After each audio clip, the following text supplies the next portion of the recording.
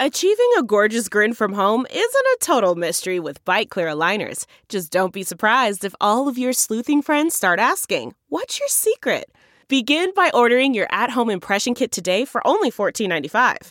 Bite Clear aligners are doctor-directed and delivered to your door. Treatment costs thousands less than braces. Plus, they offer flexible financing, accept eligible insurance, and you can pay with your HSA FSA. Get 80% off your impression kit when you use code WONDERY at Byte.com. That's BYTE.com. Start your confidence journey today with Byte.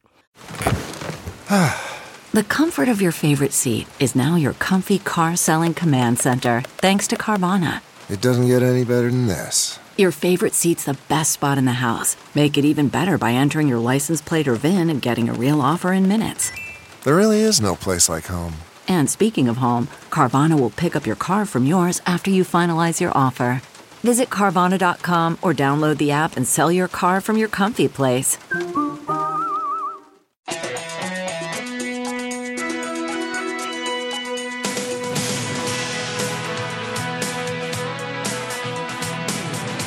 Welcome to Hollywood and Levine. I am Ken Levine, your podcast host. Warning, this is going to be a teaching episode. This is for anybody who wants to become a TV comedy writer.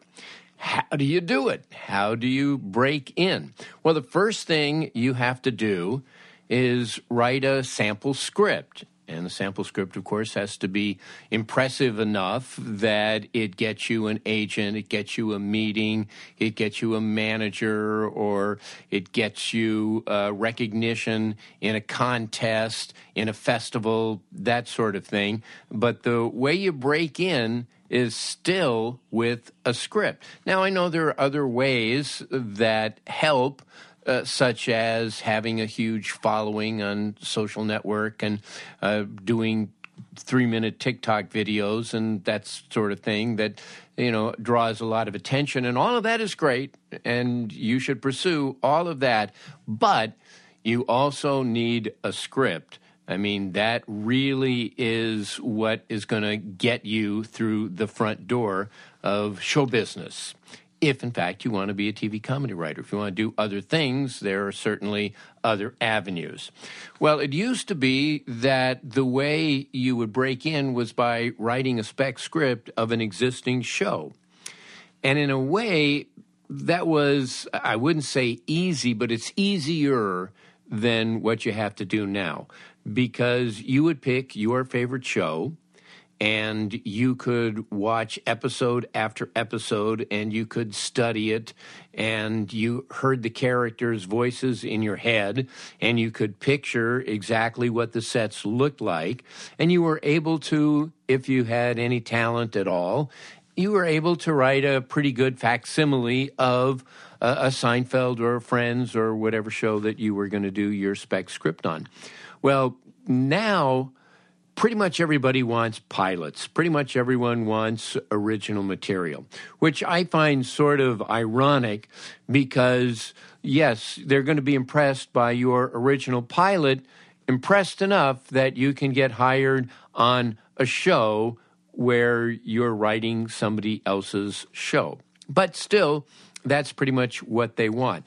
And it's much harder to write a pilot because, just as an example, the first scene of any pilot needs to do this. And again, I'm talking about situation comedy or even comedy dramas. Let's just say like a half-hour pilot, although it probably applies to hours too. Okay, you have to set up the premise. You have to establish the characters. You have to establish what their relationships are. You have to begin a story. You have to set the tone. And if it's a comedy, it has to be funny. And you have to do all of that within the first few minutes. Okay, if you're listening to this and going, oh, my God, that's just way too much to do, find another line of work. Okay? The people who make it are the people who persevere, who go, yeah, okay, that's tough. I might have to write 4 pilots before I finally figure it out and finally have the right one. But the right one is going to get me the job. Okay? So, those that persevere and are dedicated, they hear all of this and they go, okay, wow, that does sound like a handful. How do I do it? Okay? Listen, and hopefully over time and practice, you will learn. But it's very difficult, as evidenced by the fact that when you see actual pilots on the air, you're going half the time, Jesus, this sucks. Really? This made it onto the schedule? Now, in fairness, I should say that especially if it's a broadcast network pilot, they were probably noted to death. And so any resemblance of their original idea and vision and maybe first draft on spec versus what the show finally became once it was filmed and aired might be very, very different. You might not even recognize it. So there is that. But still, I can tell you it's very difficult to write a pilot. I've been doing this for many, many years, and I have to roll up my sleeves and take a deep breath every time I attempt to write a pilot. Here's one thing that you should know about pilots, and I'm not sure whether this is necessarily taught in every class or not. People have different ideas. Character is the key. Not so much the premise. Premise is very important, but the premise services the character. And that's what's going to get your show on the air, is a fascinating character. The other thing that's going to get your show on the air is that you have a top actor, an A-list actor playing the part. That's the easiest way of getting a green light. How are you going to get that? Well, you're going to get that if you write a character that is so compelling, so interesting, so funny, so different, so dark, that the actor in question, the one you're going after, reads it and goes, oh, God, yeah, I would love to play this part. It probably was not very difficult to sell Jean Smart on playing Deborah Vance on Hacks once she read that script. That was just a fantastic character. And, of course, she plays the crap out of it. But still, the point is, it is the character that really sells a pilot.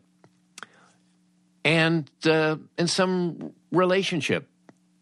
Again, I go back to Hacks and the Deborah Vance character and the Gen Z character who's working with her. It's an interesting relationship, one that you haven't seen yet, and that's really the spearhead of the series. So I'm going to give you an exercise. I want you to select your favorite character in a sitcom. I don't care what sitcom it is. Just take that character, and I want you to do this. I want you to think about the things that define that character. What physical traits? What kind of decisions does this character make? What is this character's philosophy? What is his attitude? And then I want you to write 10 words that describe this character. And when you do this and you start developing your own pilot, I want you to do this exercise with that too. So if you can't think of 10 words to describe your character, he is underdeveloped. It's very important. Okay, again, how do characters relate to each other?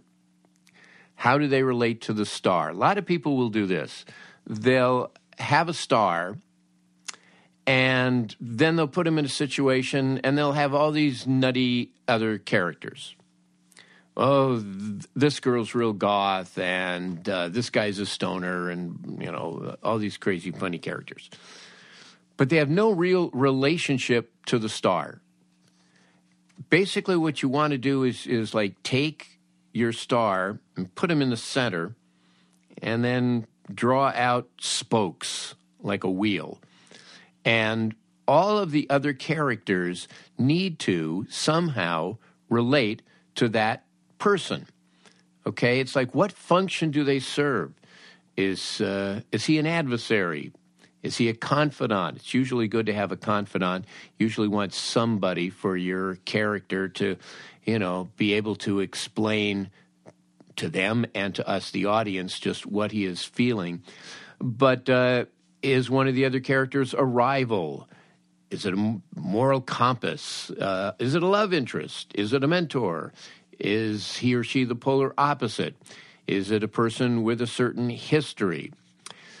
It's very important that you populate your show with people who have relationships with each other and have attitudes about each other. Here's an interesting point that, again, I see this mistake a lot. Characters are rarely self-aware. They don't recognize their flaws. They don't tell you their characteristics and their flaws. Whenever you see a show where a character is going, oh my God, I'm always just so cheap, and anytime I get in a situation, I just find myself not being able to pay for it. It's like, well, come on, let's see it, as opposed to having your character talk about it. Here's a key. You must love your characters. Even the villains, even the adversaries. It's very clear when you watch a show whether or not the writer, or in your case, the creator writer, loves his characters. Because there are shows, and I see these on the air. I say on the air now on various platforms, streaming services, on my phone. But the tone is so mean-spirited, and they treat their characters with such disgust that I'm completely turned off. And I guess there is a niche of people who find that entertaining. I personally don't, and I think in the long run, if you don't love your characters, man, you're going to live with these people. Hopefully you're going to get a show on the air and it's going to run for a few years. You're going to be in bed with these people. You better love them. Always play your characters at the top of their intelligence. It's very easy. The temptation is always there. You come up with a hilarious joke, but it makes the character seem stupid. And then you are defining your character as stupid or incredibly naive. You go, yeah, okay, that's a very funny joke, but you're saying a high school English teacher has never heard of the word football? You're going, yeah, okay, the joke you made is like very funny, but in reality, it makes your character brain dead. So never sacrifice your character for the sake of a joke. And that brings me to the point that you have to remember that real actors have to play these characters. A number of years ago, I used to do these weekend seminars called the Sitcom Room, in which I would put together writing teams and I would have them rewrite a scene from a fictional sitcom. And there was one team where, luck of the draw, a number of them were writers for different radio shows, disc jockeys who would put on sketches and things. And the disc jockeys were very funny, and the sketches were very funny. But these guys, that was their orientation, and they wrote what they thought were hilarious jokes, and when the actors performed them, it died a horrible death in the room. They were shocked, and the reason was that, yeah, this is a funny line, but it is not something that a normal human being would actually say. And so when you have real actors saying these words, if they're too ridiculous, then you're not going to laugh. It's going to take you out of it.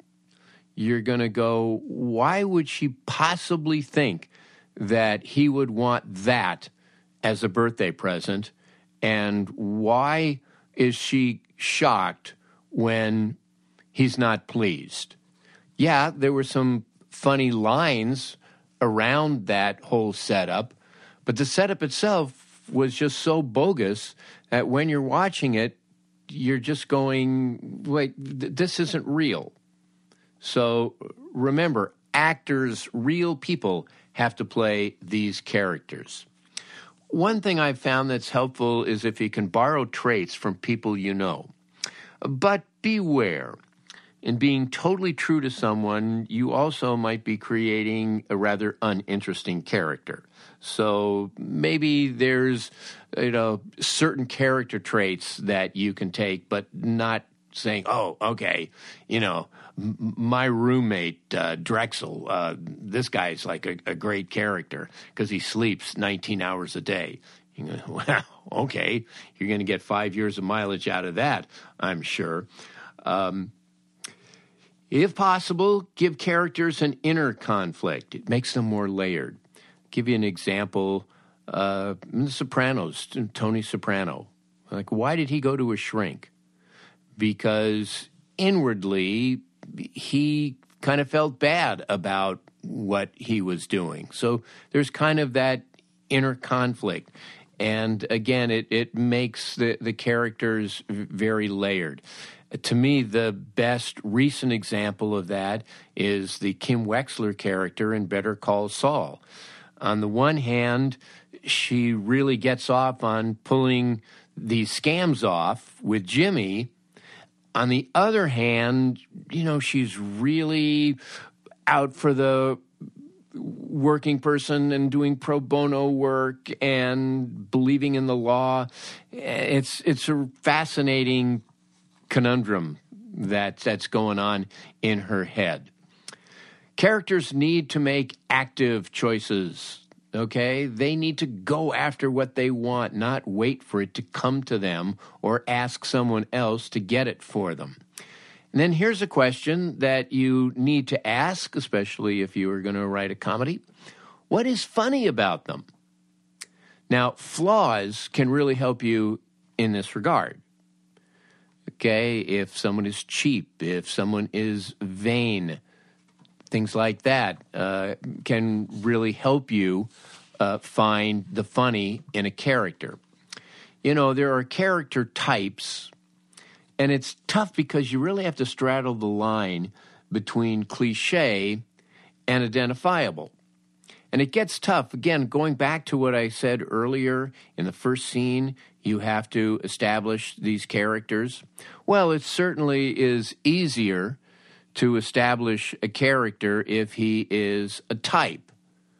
It's like, okay, there's the Archie Bunker type. There's the guy who's kind of, bigoted and old school. But you have to be careful that it doesn't come off as, oh, my God, that guy again? The 93rd time we've seen that guy? What is different about them? What is unique? If you can find something unique about your character, oh, my God, you are halfway home. And if possible, create characters that we've never seen. This is why picking off traits from people you know might be very helpful as opposed to things that you come up with because you've seen variations of them on television. But, when I think of unusual, unique characters, the one that just springs to mind is Ricky Gervais in The Office, the British version of The Office. I mean, you've seen bad bosses before, but you've never seen a guy like this guy. And that just made the show absolutely fascinating. I love NoHo Hank on Barry. That's a character I've never seen before. There's quite a few characters in Breaking Bad that are totally unique. I mean, Gus, here's a guy who is a huge drug lord, and he's also running this crappy fast food chicken restaurant. And he's there cleaning the tables, and he could not be nicer to his staff of teenagers. And meanwhile, he's this heinous, cutthroat drug dealer. It's a fascinating character. Find something unique. Okay, so those are some elements about characters. Now, more general, in developing your pilot idea, make sure that your pilot is about something. It's not just a crazy setting.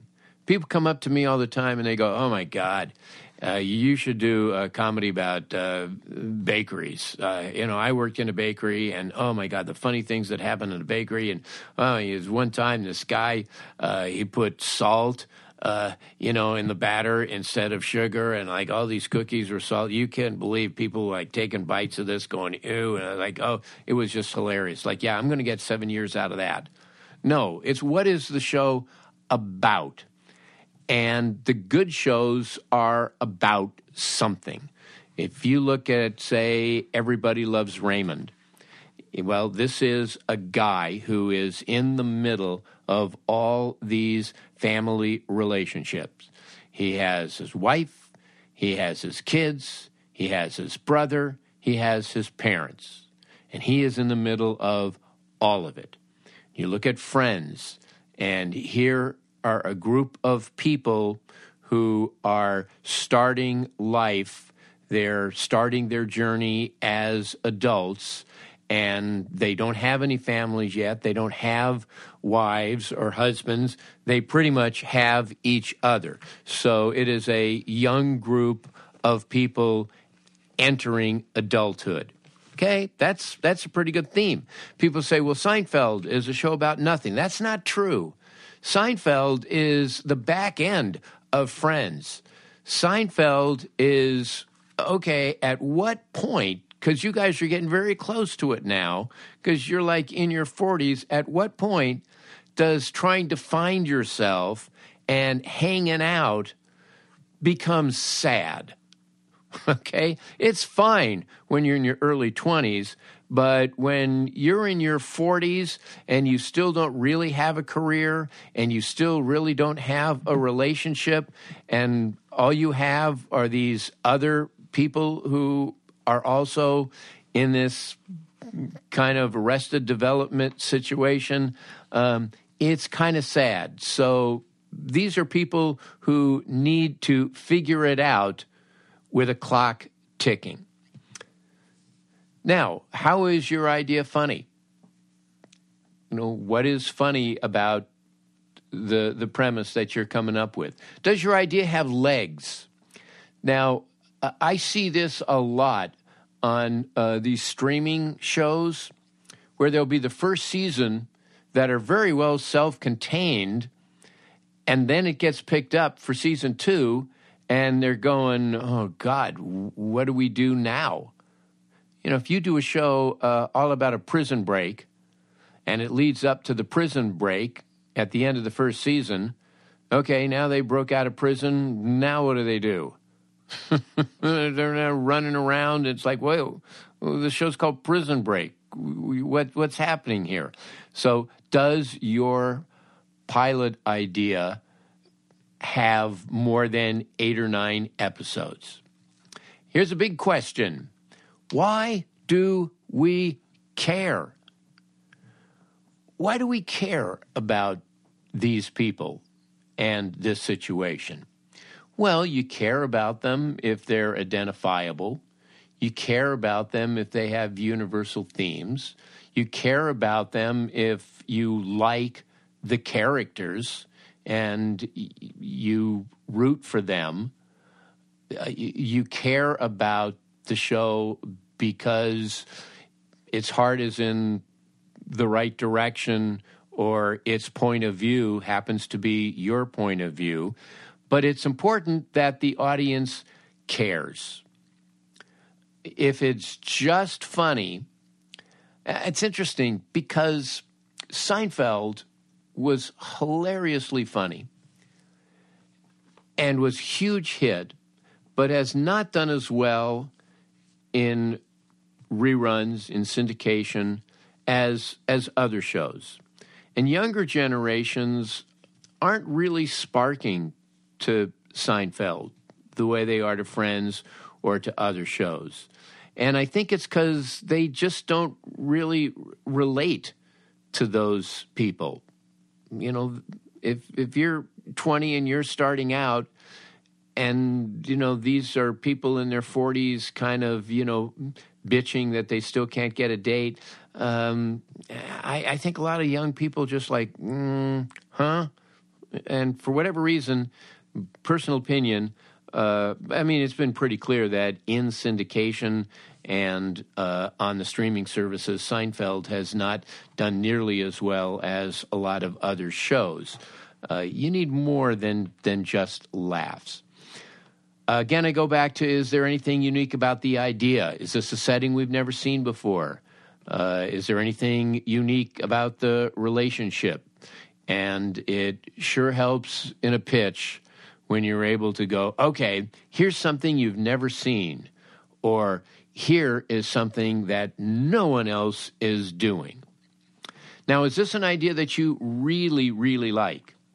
And I ask that because, again, going back to what I said earlier, if you get the show picked up, best case scenario, and it's going to be on the air for a few years, is this really a world you want to live with? You know, when my partner David Isaacs and I were starting out, we would just come up with like all of these pilot ideas, and these people in an airline terminal, and then these people go off to India, and they live in a small shitty village in India, and what's that like? And then you think to yourself, man, do I really want to be in a shitty village in India for 4 years? That's something that you need to take into consideration. Is this a show that you really like? Is this a world that you really like? Are you able to do research? We found this so helpful. Gene Reynolds, who was the showrunner of MASH, who hired David and I originally, he's the one that got us into this. And we found it so valuable. Anytime we did a show about any kind of a venue, we went and did research and found out exactly what these people did. And I can't tell you how many times we came up with characters that were based on real people that we never would have dreamed up ourselves. And a lot of stories that we came up with were stories that we never would have dreamed up ourselves. But if you do the research, number one, it's a great vein, like I say, of getting ideas. And number two, it allows you to write your series with a certain amount of authority. Now, I could never have written MASH had I not been in the Army, because there is a whole world, a whole military, bizarre way of thinking that if you have never been in the military, if you've never experienced the logic that goes on, you never would be able to really write that show. So do as much research and have as much authority over your world as possible. Now, finally, can you distill this idea down to 2 or 3 sentence log line? We call it an elevator pitch. Okay, you get in an elevator and you're going to be in the elevator for 2 or 3 minutes, and you're standing next to Steven Spielberg, and you got 4 floors of his time. Go. Can you come up with an elevator pitch? Can you put together a longer 10-minute pitch? And finally, do you have a working title? So those are some of the elements that go into creating a good pilot. Then there are the aspects of putting together a good story construction. And maybe I will get into that in more detail in a future episode. In the meantime, the best way to learn about story construction, if your show is similar to a certain type of show, watch lots and lots of episodes of that show. And since you can now obviously record them, write outlines, write detailed outlines of the episodes. And do that for about 6 or 7 of the episodes until eventually you start seeing patterns. You start figuring out what they do. How does the story normally start? How do they work in the other characters? Are there B stories and C stories sometimes? How do they plot an episode of Barry? Do that for 7 or 8 episodes, and you should have some idea of how to break a story. And the other thing, too, is there are books. There are books that tell you how to do it. Very simple. There's got to be a problem. The old story, you get your character up a tree, then you throw rocks at him for 20 minutes, and then you get him down from the tree. Okay? That's, basically it. I would suggest, however, that when you put together your story, make it simple. You don't have to have this real complex story with 15 things going on. Just remember, the audience has a lot to process. Who are these people? What is this world? Is this a world I want to see? Is this show funny? Do I like these characters? Am I confused by what they're doing? There's a lot going on, and they have an awful lot to process. So make it easy for them, okay? Don't have 6 storylines all going at the same time. It's your pilot. Walk them through. Make sure the story tracks. Make sure you design a story that really showcases your star and showcases what's great about your show. And then you're there. Just like that. It's easy. Then you go off to El Torito and have a margarita. You've written a pilot.